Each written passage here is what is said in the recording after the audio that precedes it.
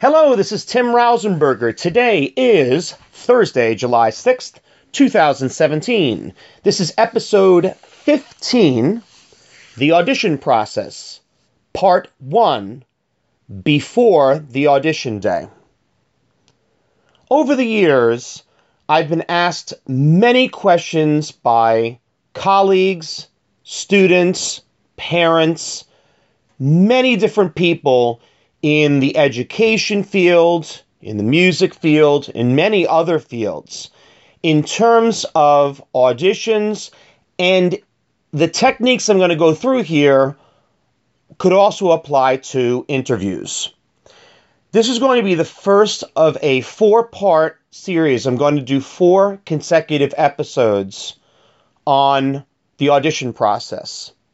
This one is part 1, dealing specifically with everything you would do for the audition or interview before the actual day of the event.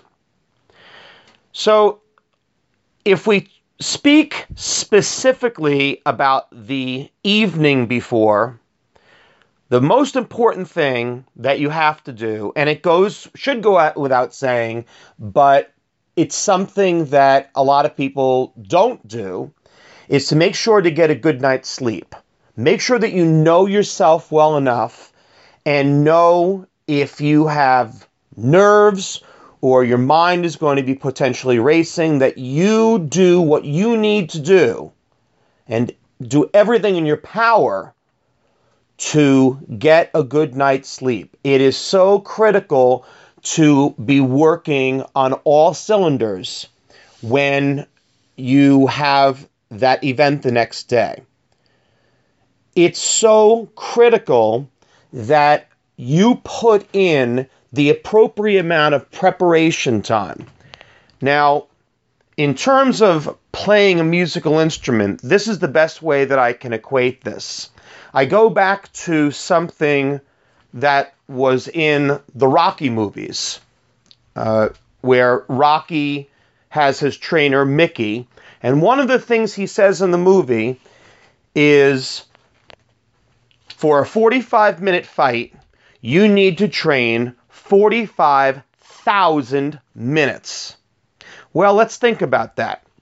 If you apply that to the audition or to the interview, that's every minute that you're going to be in that room, you should be preparing 1,000 minutes of time. That's a lot of preparation. But in order to go in with the appropriate confidence that you need to have and to reduce the nerves associated with having questions asked of you or sections of music asked of you that you may be ill prepared for, that type of time and that type of commitment must be invested to have your best possible performance. Be sure that you have everything that you need before leaving home, and that should not be done on the day of the event. I say this all the time to students. Make sure that you have all of the music, all of your accessories. Make sure that your instrument is in working order if you are trying out on a musical instrument.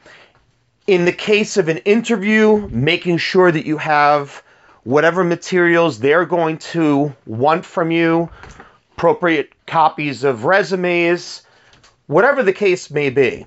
It's critical that all that is done at least the night before, if not earlier. You'd never want to be in a situation where any of this is being done on the day of the event. Because on the day of the event, your mindset needs to clearly be on the task at hand, not on things that you could have done beforehand.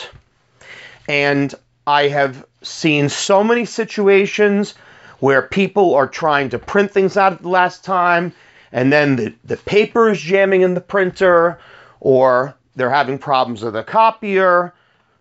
They can't find their music. They can't find the music stand for maybe a warm-up area. I have heard every story possible, and a lot of that can be prevented by doing this in advance. Do it the day before. Do it the night before.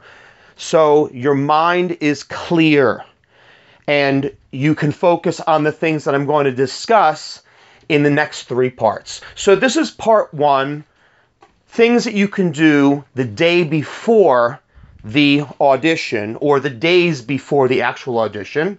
Tune into the next podcast episode where we'll go into part 2, the day of the audition.